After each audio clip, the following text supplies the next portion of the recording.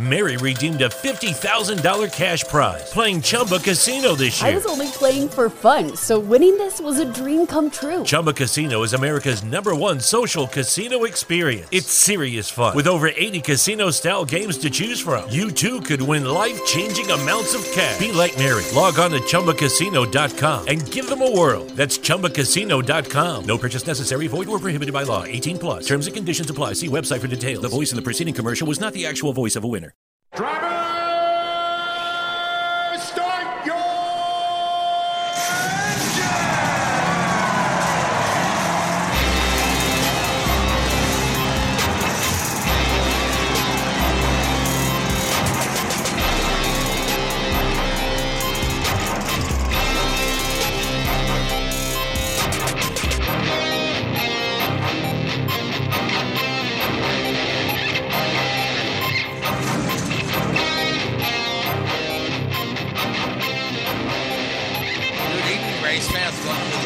Radio Network, Drafting Circus program. My name is Frank Santoroski. I'll be your host for the next hour as we talk about racing. Joining me in the studio, I have Richard Uden and Luis Torres. Guys, what's happening? Hey, how's it going? It's all good. It's all good. Oh, man, a lot to discuss about. Yep. Yeah, Louise is very heated over a baseball game, but we'll try to save that for our baseball podcast on another day. But pretty big weekend in racing. We had an elimination round there at the Roval in Charlotte and Formula One out in Japan, where we have decided the championship for good, we think, for this year. So where do you guys want to start? You want to start in Charlotte or do you want to start in Japan? I'm going to start in Charlotte. Go on. Let's start in Charlotte. And Richard, I know you spent your weekend there at the track.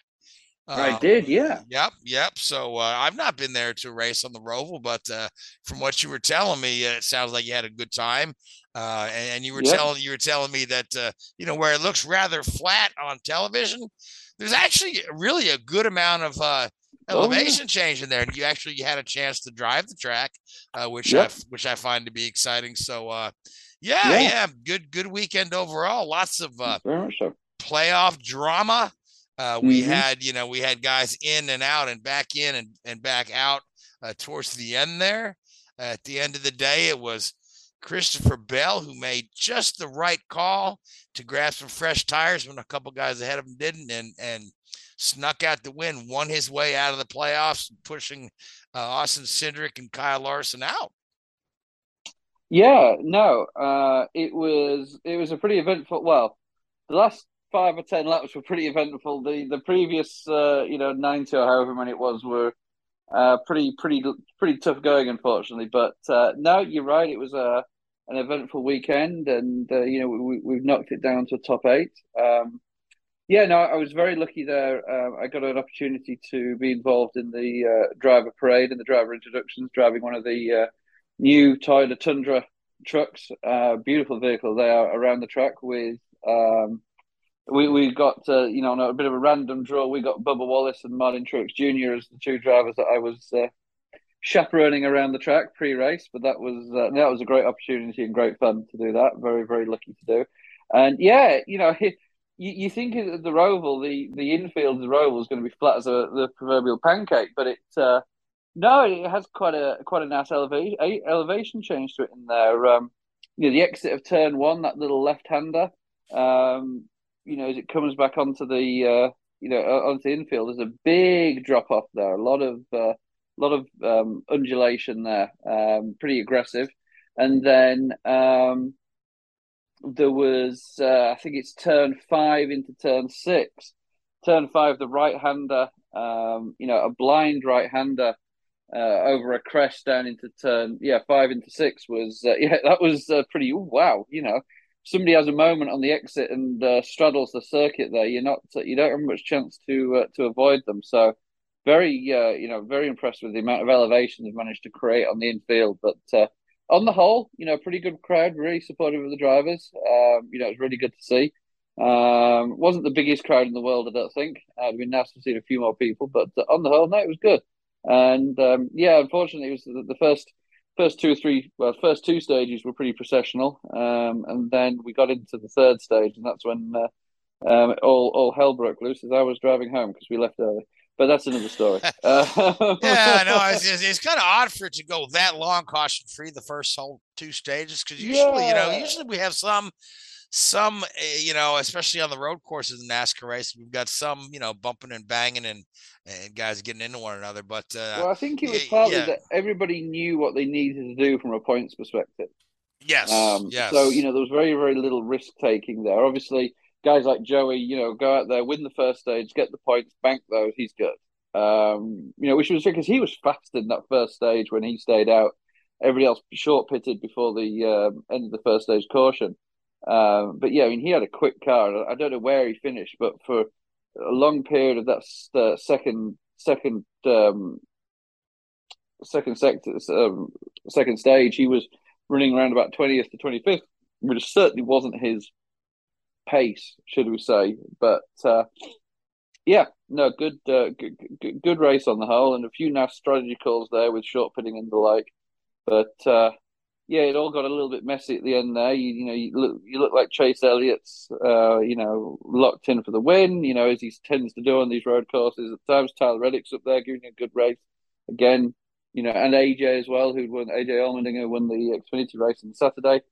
Now he's now won 4 Xfinity races in a row at the Roval, which is pretty impressive stat there for AJ Allmendinger. But it was good, and it was some good racing, and you think that, and then of course you get the debris caution for that piece of signage that was on on the apex of turn 5 there. And then you have a few more guys coming in, contact with each other. It's all starting to get a little bit clumsy. And then, a couple of tyre strategies there, a couple of tyre calls. And, next thing, Christopher Bell's there out in the lead. And, he had to go for that Hail Mary. And, he it was a walk-off victory. And, if you're going to do it properly. And talking to some of the Toyota and TRD executives the last couple of days, a lot of them had already left the track as well and had to do a quick U-turn to get back for the victory celebrations. But it's all good fun. Yeah. I mean, Bell was in a situation where his only route into the next round of the playoffs at that point was to win that race. It's either win or eliminate. He didn't have the points to be above the cut line. So, but let's talk about who are the remaining 8 drivers. So starting at the top, we've got Chase Elliott, Joey Logano, Ross Chastain, Christopher Bell, Ryan Blaney, William Byron, Denny Hamlin, and Chase Briscoe are the round of 8. Eliminated in this round, Kyle Larson, Daniel Suarez, Austin Cindric, and then Alex Bowman, who did not participate after suffering concussion injuries recently. So that's where we're at. Louise, we were talking the other day, it still doesn't look like we have a clear-cut favorite for this championship yet, although Chase Elliott seems to remain at or near top of the standings week in, week out. Yeah, at this point, I don't think there's a true definitive favorite. I know I mentioned Logano's been the more consistent. At this point, has he though? I mean, post Darlington, I think he's had like 1 top 10 or something. Yeah, and he's struggled a little bit these last few weeks. Yeah, and then we could say the same thing about Bell as well until he got that win. So at this moment, it's really I came to the point as he said nobody's really standing out. With Larson out of the picture and the driver's side of things, the onus is a completely different story that we'll discuss some other time. But there's none. If we see the Christopher Bell from the opening round and this one coming up in the round of 8, maybe you could make a decent case for him. But right now, I don't have a clear-cut favorite anymore for the Cup title. If you look at form, I think Christopher Bell, he's had 4 top 10s or 4 top 5s in the 6 playoff races. So he's probably the form guy, if you like. Chase has had 2, Logano's had 1 after Darlington. So I think there's a lot of consistency going on there, and I think probably Bell's been the most consistent, even though he had a bad Texas race, so he had to win at Charlotte. So that sort of skewed his numbers a little bit. But yeah, there's nobody that you look is constantly up there on pace, in every race. Never mind their actual finishing positions. No, And the thing with Bell, just the momentum of pulling that win out when he needed to, that is such a boost for the team. That gives them such a boost of confidence and a really good feeling going into the next round there. So you got to watch out for Bell because there's something to be said for momentum and when you feel like everything is kind of going your way, that's that team's got to feel tremendous coming out of this weekend having pulled that off. So yeah, those guys are going to be tough to beat. yeah, it's gonna be like I said, let's see which ones will show up. We're gonna see the round of 16 bell or round of 12 bell prior to the Roval. And if it's the round of 16 bell, I think you could steal this one, to be honest with you. I mean, is he really stealing it if nobody's running away with it? Think about it. You know I what think I mean? like I think it's anybody's for the taking right now, or any of those 8 guys. And the reason sure. why I say steal because I don't think anybody expected Bell to be this good in the playoffs. I get it. Your playoffs is where you want to shine the most, but when you look at the regular season, aside from the Loudon win, which has he stood out? Not really. Yeah, and if you look at some of the guys that are out of this thing, you know what I mean, like Truex, who's didn't even make it, didn't make the playoffs, but he's been a perennial Final Four guy. Harvick eliminated. We've got Kyle Larson now eliminated. Kyle Busch is eliminated. You got a lot of your top guys are now not fighting for this thing.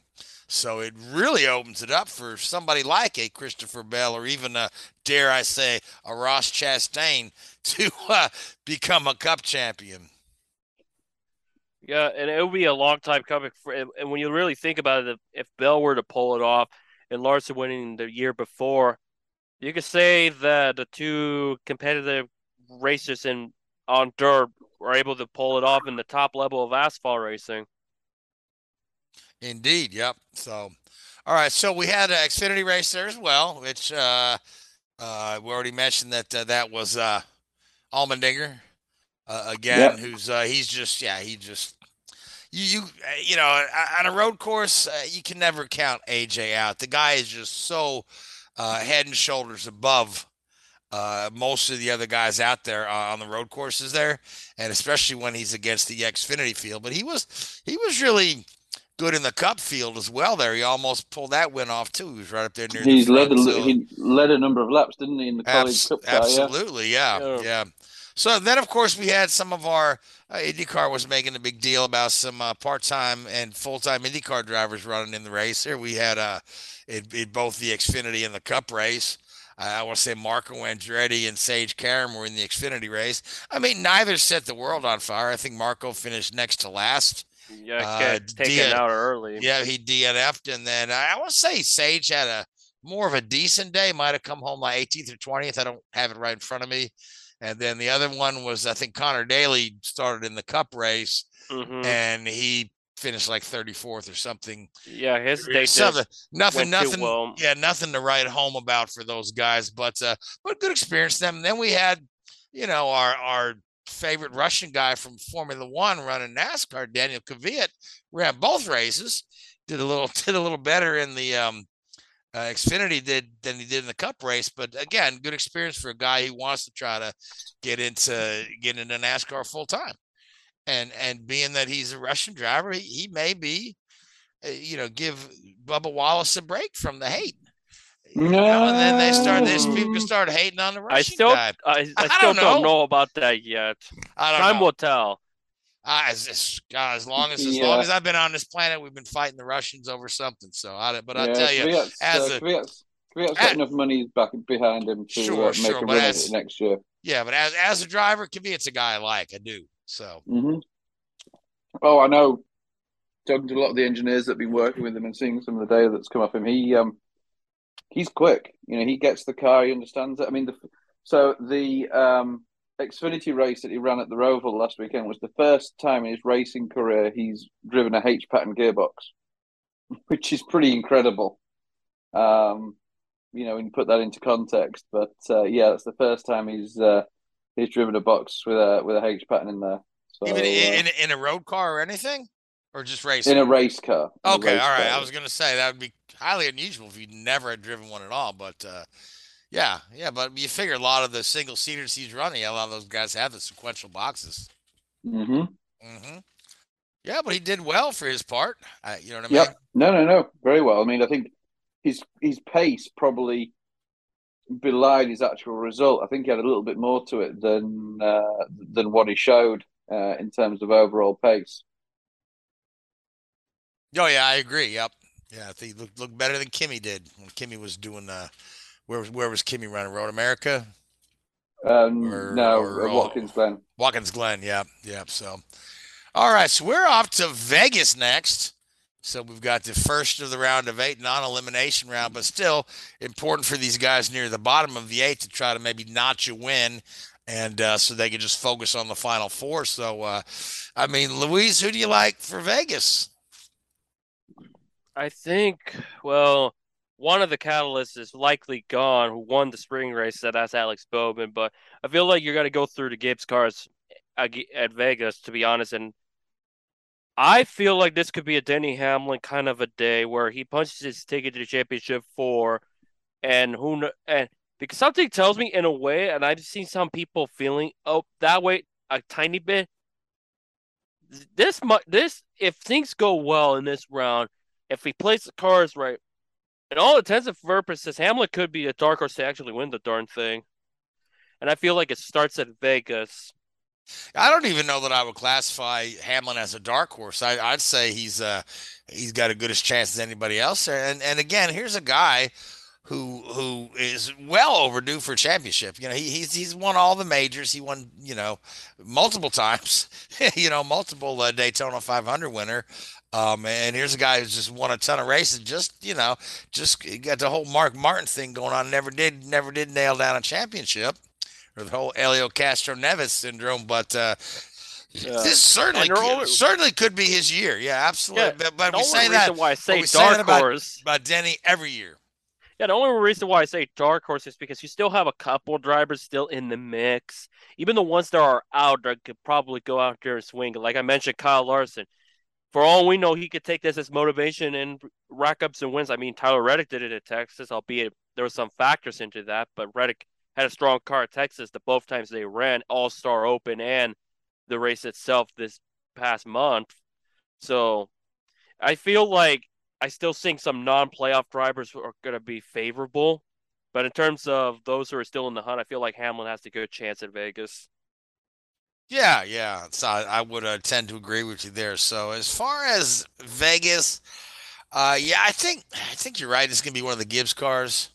But, I almost want to say Bell goes back to back, and just continues that momentum. But you're also looking at Truex, who's still sitting winless, and he's itching at least to notch a win this year. So yeah, but I'll stick with Bell though. Say Bell goes back to back, and goes right on to the final 4, and then see how we go from there. So, all right, and Richard, you'll abstain from picking, I'm sure, right? All right, so let's talk about some of the off track news. So the big hot story is that 23XI will be announcing within the next couple of days that they're going to go ahead and put Riddick in that car. Kurt Busch will likely be retiring. That'll put Ty Gibbs most likely on the full-time Gibbs team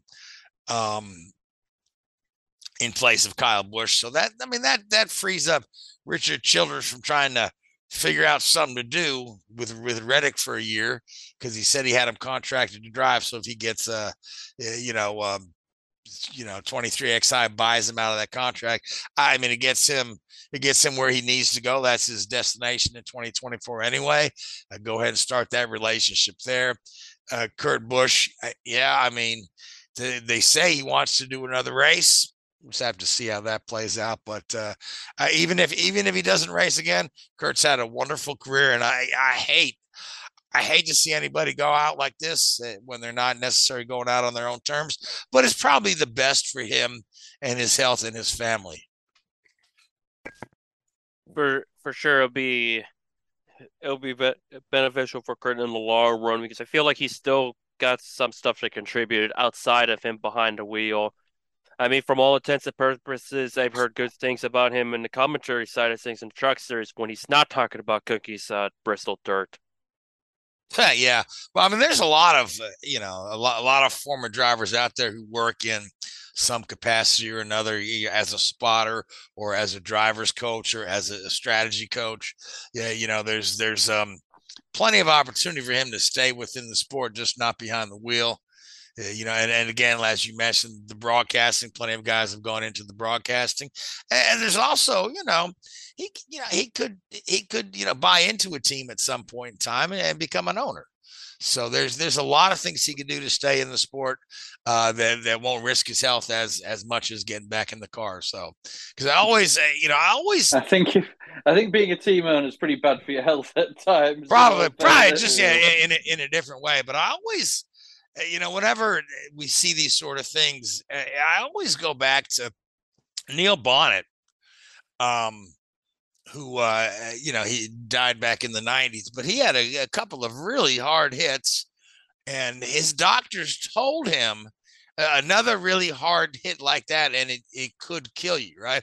But he could not resist the temptation to stay out of the car. And here's a guy who had a pretty good career. He was working in broadcasting. He had his own television show that would come on every Sunday morning on the TNT network.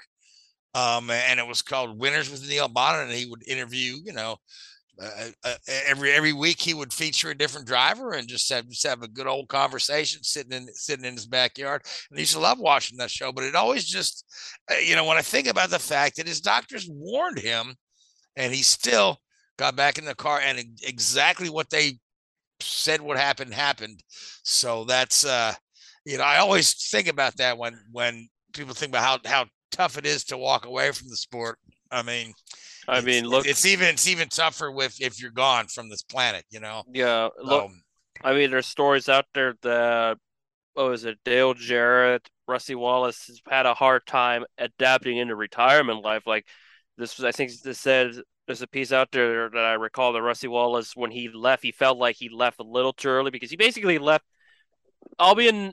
he left at having probably one of his better seasons of the 2000s. He hadn't had like a superb season in quite some time. Yeah, he didn't win in his final year, but he was strongly consistent and all that stuff. But I think he realized, one of the few that realized over time that maybe retirement was okay. It just took him a minute to act. And there's Mark Martin that took a couple of times, and then when he finally called it for good, he stuck to it, and he just wants nothing to do with racing in terms of being behind the wheel again. It doesn't matter if it's SRX or vice versa.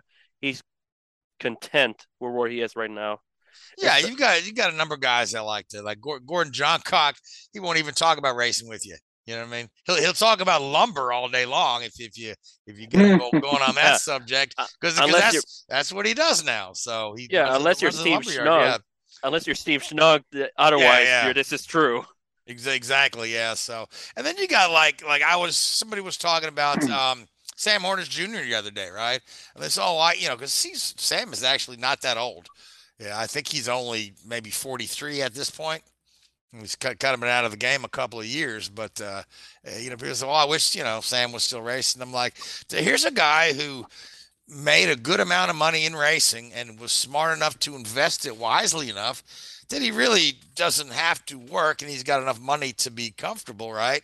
So, and he's perfectly content being a full-time dad to his daughters, and a family man. And he does things like he substitute teaches. He helps build sets for plays at the high school and stuff where his kids go to school. So, and here's a man who is just happy with that life and doesn't have that itch to get in the race car all the time. I mean, occasionally he does, every now and again, jumping in an Xfinity car, but it's more often the exception rather than the rule. These guys that say they're going to retire, and then it's like Kiss, right? Kiss had their first farewell tour Ric in what, Flair. 2000, right? So, or Yeah. Ric Flair. Yeah, so. Like, he had, like, his farewell tour this year, but he still wants to do it, even though he shouldn't, because he could probably end up like Randy the Ram in the movie Wrestler. Yeah. How old is Ric Flair this day and age? 73, 74. I was going to say, yeah, he's got to be a little old to be throwing his body around the wrestling ring. I'll say that. But anyway, we'll save that for our wrestling podcast. But I know the moral story is, it is. Some drivers have a hard time adapting. Sometimes you don't have a choice, and then ultimately you'll realize that it's for the best. And I think in this case, it might be for Kurt. What will be a shame, though, is we probably won't have him do versatile types of racing, because when he signed when he renewed his contract in 2019 with Ganassi before he went to 23XI, there was that spark that maybe he'll run Indy. Obviously, that was 2019, before the pandemic and before everything that's went down since then. It was possible. I feel like this retirement, we'll probably never get to see him run different types of disciplines. Maybe a one-off or two, but I think competitively, like where he is right now, I feel like we won't. It was just a shame, because it felt like Kurt was one of the very few that did it all in North America competition. Yes, yeah, but again, I believe Kurt still has a lot he can contribute to the sport in the future, even if he's not behind the wheel. So, but we wish Kurt well, and that announcement is forthcoming, and we don't know all the details of it yet until they come out and tell us the details. We don't know if he's going to do a farewell race or what, but again, that's a guy that we've enjoyed watching, race over the years. So, anyway. So let's move on and talk about the Formula One, where we were in Japan, where we generally expect rain, and we got it. Got a very, very wet track. At the end of the day, it was Verstappen winning the race, and there was some confusion over how the points were awarded, because the race did not go the full distance. It went about 52% of the scheduled laps, right? Which, under the FIA's new rule that they came up with after Spa last year, was that they would be, a different.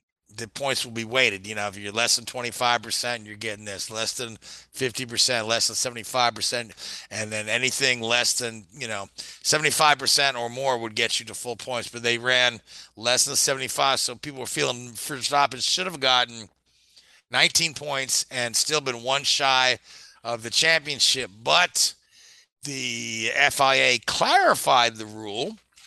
If I understand it correctly, the weighted points only apply to races that are stopped and not able to be resumed. Now, the Japanese Grand Prix ended up being a timed race, so it went its full. Mary redeemed a $50,000 cash prize playing Chumba Casino this year. I was only playing for fun, so winning this was a dream come true. Chumba Casino is America's #1 social casino experience. It's serious fun. With over 80 casino-style games to choose from, you too could win life-changing amounts of cash. Be like Mary. Log on to ChumbaCasino.com and give them a whirl. That's ChumbaCasino.com. No purchase necessary. Void or prohibited by law. 18+. Terms and conditions apply. See website for details. The voice in the preceding commercial was not the actual voice of a winner. Why do dry January when you could do sweaty January? Right now, get up to $500 off Peloton tread packages. Take your training to the next level with accessories like a heart rate band, non-slip grip dumbbells, yoga mat, and more. Join now and you'll see why 92% of households that start the year with Peloton are still active a year later. All access membership separate. Offer ends January 8th, 2023. Excludes Tread Basics package. See additional terms at onepeloton.com. Time, if not its full distance. Now, Richard, did I get that right? Oh, sure. I think so. Oh, yeah. Yeah. It's a time race for the second straight Grand Prix in a row, and I think it's barely went over 50% race distance in terms of laps. Correct. But in terms of time, it went its allotted time, so they awarded full points. But I mean, if Max didn't clinch it this week, he'd have clinched it next week. I mean, come on, you know what I mean? So, but but good job to Max Verstappen and the Red Bull team this year. There are no question marks or asterisks on this champion or not. He was they spent their money wisely. Well, that's for 2021. Which let's just say this Grand Prix felt really weird and awkward in terms of the legality and the technical rules with this. Sure, yeah, but and as far as just performance behind the wheel, budget caps aside, there's no, the last one was tainted a little bit by officiating and whether or not they should have, and that was all last year.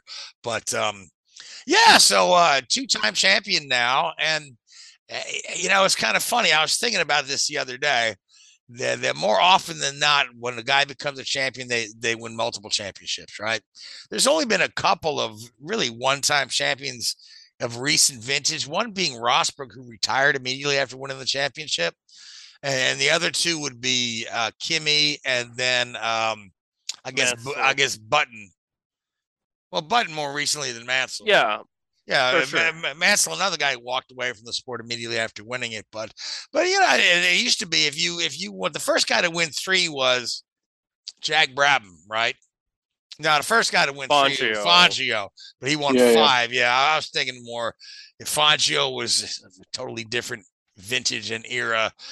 There's class of the field right there for 4 years running, unlike Hamilton or Schumacher in the current era. But it seems we have a trend towards more multiple championships. You think about some of the recent ones, you know what I mean? You got Schumacher, Vettel with four consecutive, which is pretty impressive. And then Hamilton with he's got the total of 7, but he's got 4 consecutive, doesn't he? Of 17 through 20. Yep, that's 4 consecutive. Yeah, so that's a heck of a feat. It used to be Jackie Stewart used to say the hardest thing to do was repeat as champion. Because then his championships were all separated by a year. He won like every other year through the late 60s and mid 70s.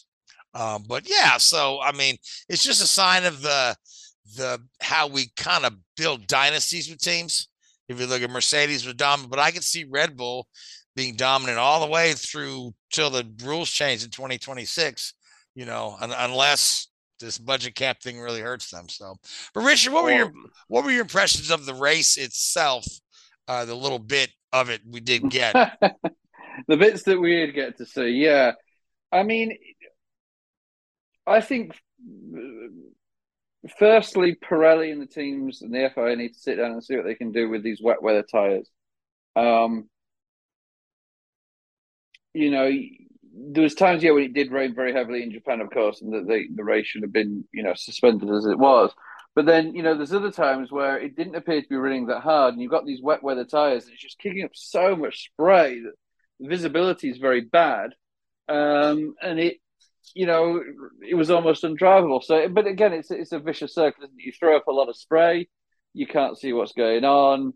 You throw up spray, which means the track's, got better grip, but the people behind can't see. Or you don't throw up spray, you got less grip, but people can see. It's a very difficult balance. But, you remember going, back not too long ago, maybe 10 years ago, if you had a wet race, it was absolute carnage. There was people throwing cars off left, right, and centre.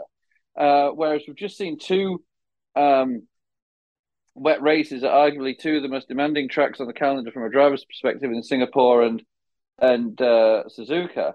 And I mean, Sainz crashed out. He had a couple of guys in Singapore that got a little bit clumsy and clipped a wall, but nothing crazy. So these cars are very, very, very drivable in the rain. And I'd almost like to see them less drivable in the rain if it means there's less spray, which means it's safer to race out there. But it was difficult. I mean, obviously, there's safety concerns, in any of those situations. And unfortunately, there was marked similarities between this race and the race we saw. I think it was back in 2015 when Jules Bianchi had his crash, which ultimately claimed his life 6 months later. And goodness me, we saw a very, very similar set of circumstances where Gasly ended up going past the tractor that was on the track at almost full racing speed, which was despite there being a safety car on the track. So you could argue that, but again, almost exactly the same set of circumstances. You know, when Bianchi had his accident, he was trying to catch up with the safety car and lost control and hit the tractor, which was actually off the track in a gravel trap on that day in the Dunlop curve. Whereas the Science had his accident between the hairpin and the spoon curve, and the tractor was actually on track, and because all of the rest of the field had passed behind the safety car, so we're doing a reasonably sensible pace. And Gasly was coming up at a far faster rate, and goodness me, there was some flashbacks there.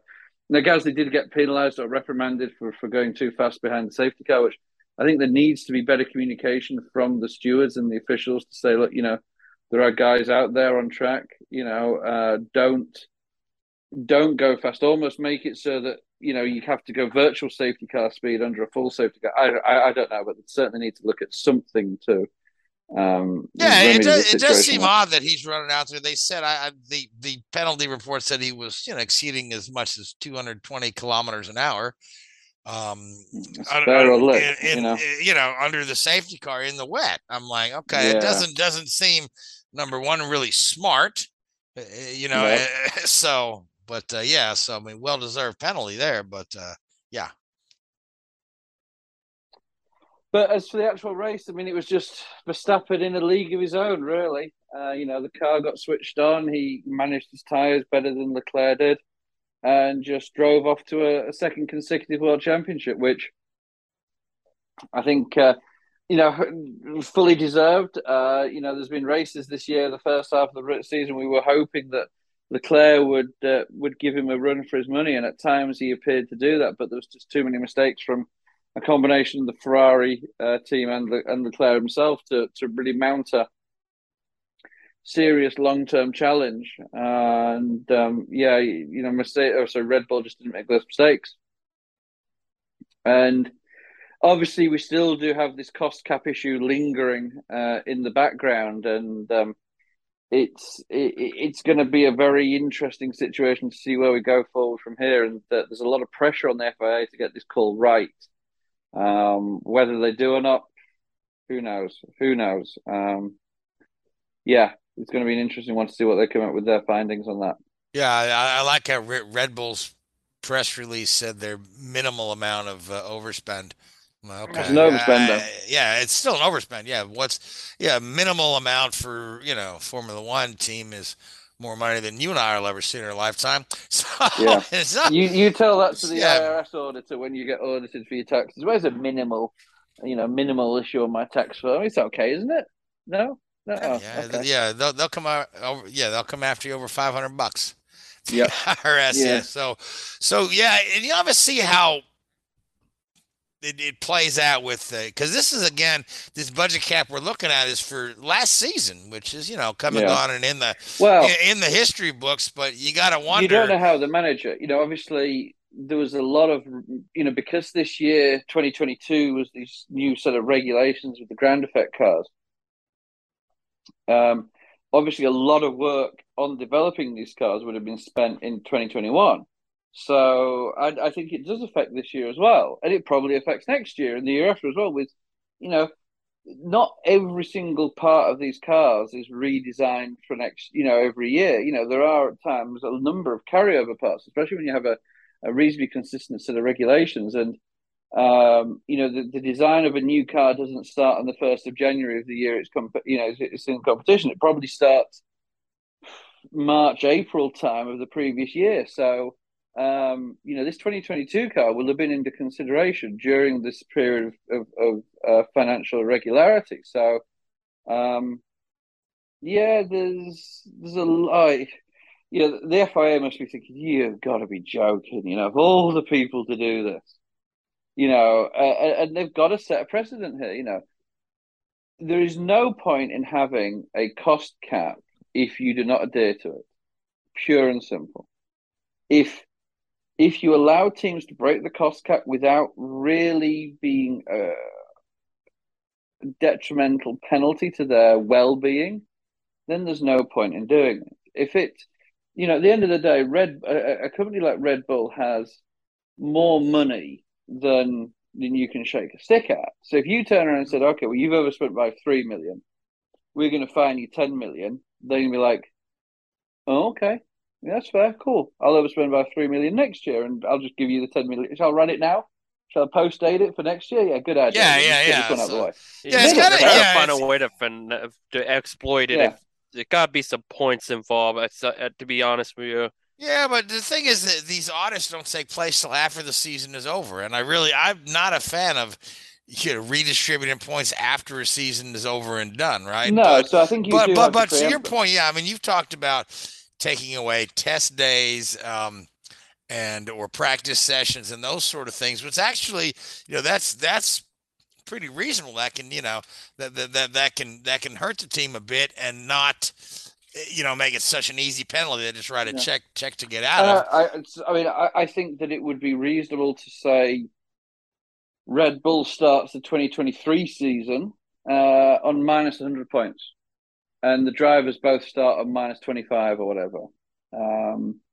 At the end of the day, they'll still be in the top 1 or 2 in the championship, but it could be that overspend does cost them the world championship. It'll take them a while. That'll be detrimental to the well-being of the team going forward. So if you have an overspend 1 year, then 2 years later you will pay the price for it, and that's a risk that the teams have got to take. It's like some of these. It's like some of these basketball games where they deliberately give away fouls to stop the opposition scoring 3-pointers. It's you got to try and avoid that situation of them manipulating the results here a little bit. Yeah. There's a lot of things that can be done, but what's the right answer? Again, like you say, the FIA has to tread carefully, because at the end of the day, what they want is the teams to adhere to the rules of their own volition, rather than trying to find a way out of it. Yeah, for sure. And we've seen them done it before, where they strip or exclude points. I mean, in some ways, like the former Racing Point, where pretty much it's the same team but different administrative, they pretty much whitewash all their points away. Albeit that's a different circumstance, but at the same time, they've done it before. They just do it in a more harsher way than in previous years with Tyrrell or McLaren. What was Tyrrell Turbo related, where they got stripped from the World Championship? Oh, they got banned for a couple of races there, didn't they? Yeah, and then there's obviously Spygate. I feel like this one should be on par as punishable in some extent. But I do agree with the idea, like maybe not let him test or practice for a good number of Grand Prix. But I feel like a points deduction is the best thing they could do as well in this scenario, because you surpass it. But the question remains, what about Aston Martin? I feel like they should get a light penalty for it too. Mary redeemed a $50,000 cash prize playing Chumba Casino this year. I was only playing for fun, so winning this was a dream come true. Chumba Casino is America's #1 social casino experience. It's serious fun. With over 80 casino-style games to choose from, you too could win life-changing amounts of cash. Be like Mary. Log on to ChumbaCasino.com and give them a whirl. That's ChumbaCasino.com. No purchase necessary. Void or prohibited by law. 18+. Terms and conditions apply. See website for details. The voice in the preceding commercial was not the actual voice of a winner. Well, sure, yeah, because they're also guilty of going over the cost cap, from what I understand. So, Aston Martin apparently was a filing irregularity. Okay. Rather than actually, they were under the budget, but they didn't file the papers in the appropriate manner. As Williams didn't either. Now, we all knew about that in the start of the year when Williams openly admitted that they made a mistake. So they haven't been issued the certificate of compliance yet. But I think for the Williams, they've paid their fine, and that's just a matter of course. Yeah, they were upfront with it. They said, "Oops." Yeah, I think a fine for them would be good. At points in that regard, you can toy it, but very minimal at best if you want to, because they're at fault. But if it's just a filing thing, then a fine will do. Yeah, and again, like I said, I'm not a fan of going back and changing results from the previous year. Like you see this in like NCAA sports sometimes, where a team has some sort of another scandal, like they had in Louisville a couple of years, and then they have to vacate the championship. Well, they still won the damn thing, right? Yeah, they don't give that championship to the team that lost the game. It just vacate the championship, which I mean, it just looks hollow in the record books here when everybody will say, oh yeah, well, Louisville won the game. It just they had to give the trophy back or whatever, Yeah, we've seen it with USC football and even Reggie Bush to the point that he had to give up his Heisman. Yeah. I mean, it's difficult as well because you say that, the driver shouldn't be penalised for the team's oversight. But at the end of the day, the driver's the one driving the damn car. And he's the one that's benefiting from them overspending and developing a car. It's not like they went and spent the money on flowers. They spent it on developing a Formula One car that Max Verstappen used to win a world championship. And Hamilton is right. A lot of the other teams are right when they say, well, if we'd spent another $5 million,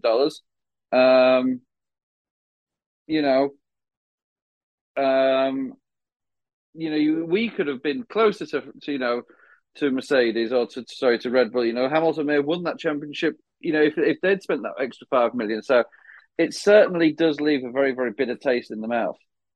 Absolutely. Yeah. Yeah. Like I said, again, no easy answer, but we'll just have to see how the FIA moves forward with that. So, all right. Well, we got a couple of minutes left. So, I mean, what else? What other topics we have hanging out there?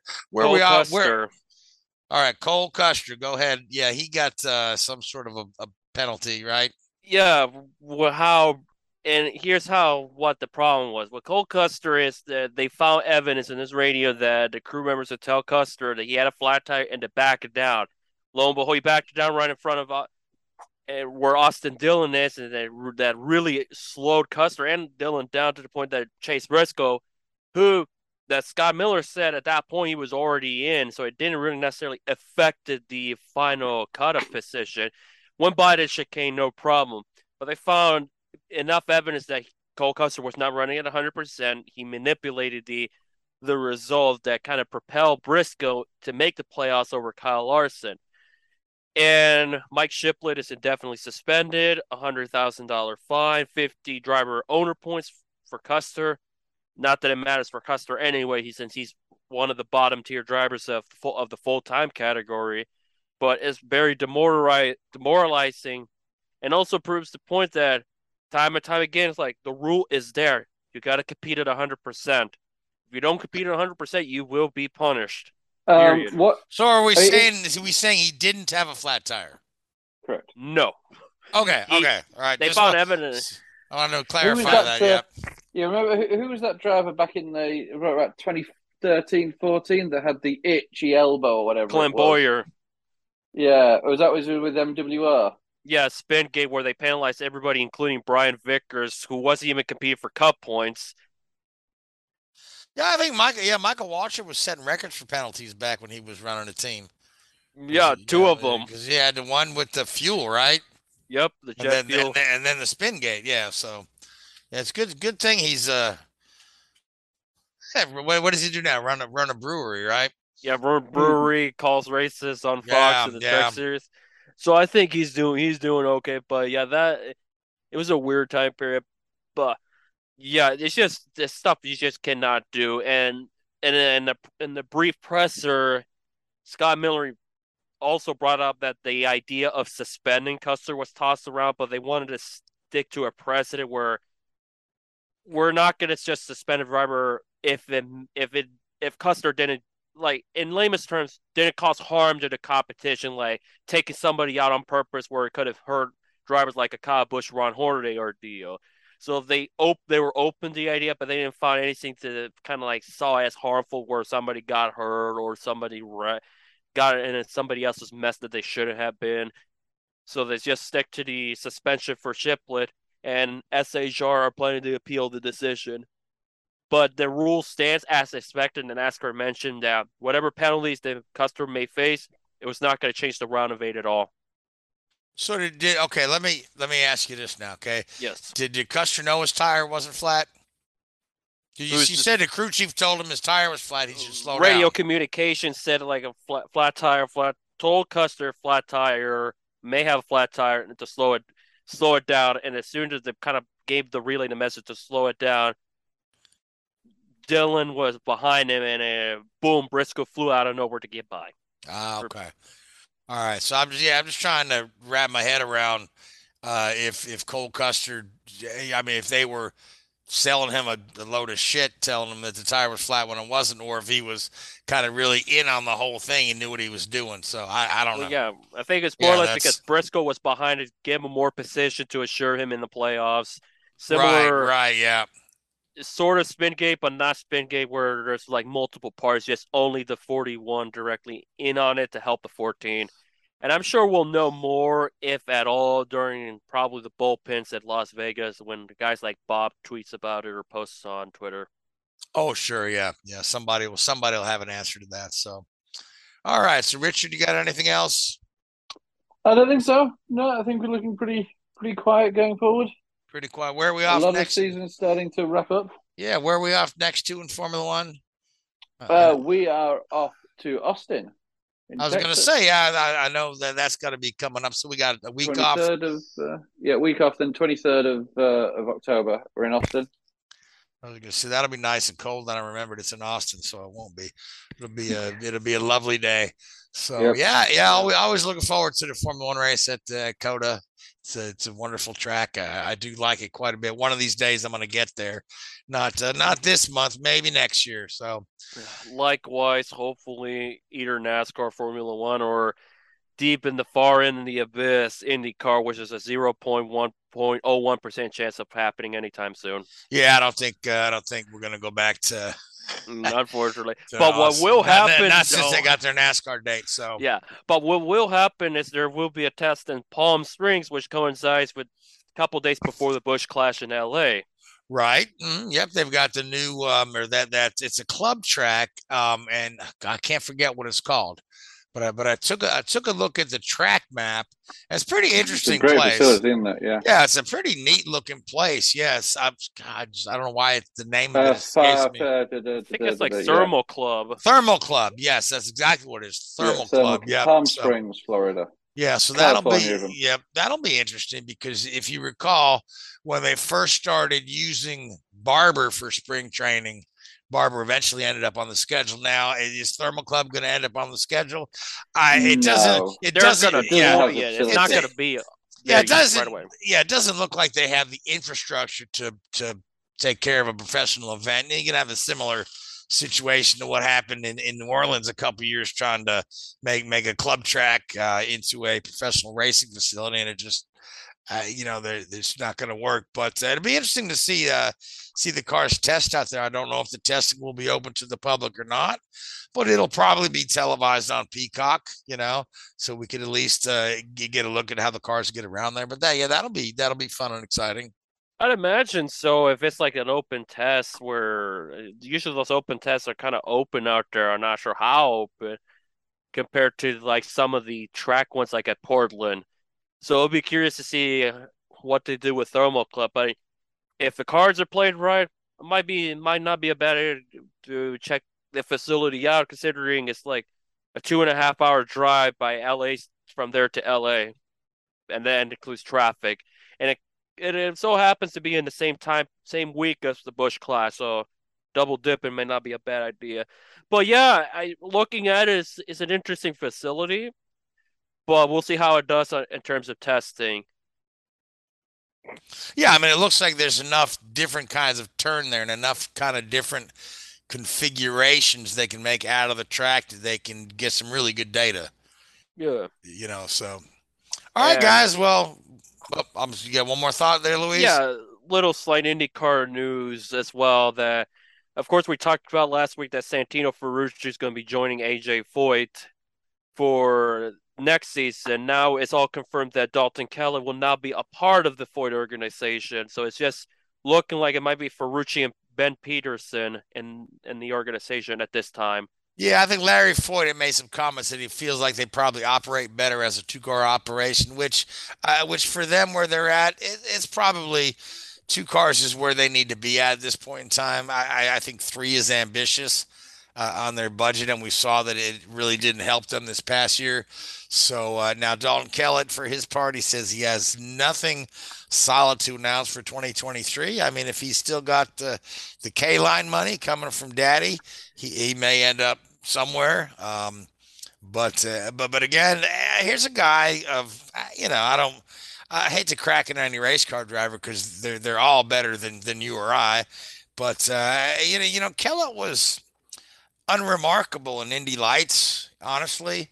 He did like 4 or 5 years of Indy Lights, and he finished 7th out of 8 cars competing and 10th out of 12 cars competing, and then ends up in IndyCar, and he's had a couple of flashes of a good run here or there, but overall, his career has been unremarkable, and it just stinks of that rich kid on daddy's money just living out his dreams when he's really never going to be a top tier talent. So yeah, I mean, and again, I hate to put it that way because I got a chance to talk to Kellett, and he's a real nice fella, a real nice guy, but yeah, he's not the elite talent that when you look at how deep the field is in IndyCar, and he's just a little, little too far in the deep end, if you ask me. So. Yeah, and that's the big thing. It's like, what rides are there available in terms of? There's not a whole lot. The only big one that stands out is the 78 car, which I said before. They should probably look for a veteran driver for that one to kind of build the team around them. And on top of that, how I had Callum Ilott in his sophomore year to get even better. He had a pretty good rookie season, just reliability and other things just kind of got in the way. And I felt like maybe that's a decent spot, but who knows? But as far as Kelly, he's gotten better over time, like you mentioned. He's one of the few that I've spoken outside of like the whole bullpen and all that, and I second that as well. And also, he could bring some stuff to the table. I mean, he's got like an engineering background, and also he got a wealth of knowledge as far as the ins and outs of how a car works and all of that. So I imagine he'll still be around. As far as driving, it's kind of a time will tell thing. Yeah, and again, there's he can always take his K-line money to IMSA as well. They're always looking for drivers in IMSA, and it seems like a lot of guys that things don't work out in IndyCar and end up over in IMSA. So, all right then. Well, that's time, guys. So I want to thank you, Richard. I want to thank you, Louise. I want to thank the Hoobazoo Radio Network, Spreaker, iHeartRadio, and Google Podcasts and YouTube. And I want to thank you folks who listen to us week in and week out. But until next week, have a good night. WHOOBAZOO, that's Hoobazoo.com. Enter website. With one of the best savings rates in America, banking with Capital One is the easiest decision in the history of decisions. Even easier than choosing Slash to be in your band. Next up for lead guitar. You're in. Cool. Yep, even easier than that. And with no fees or minimums on checking and savings accounts, is it even a decision? That's banking reimagined. What's in your wallet? Terms apply. See CapitalOne.com/bank for details. Capital One NA, member FDIC.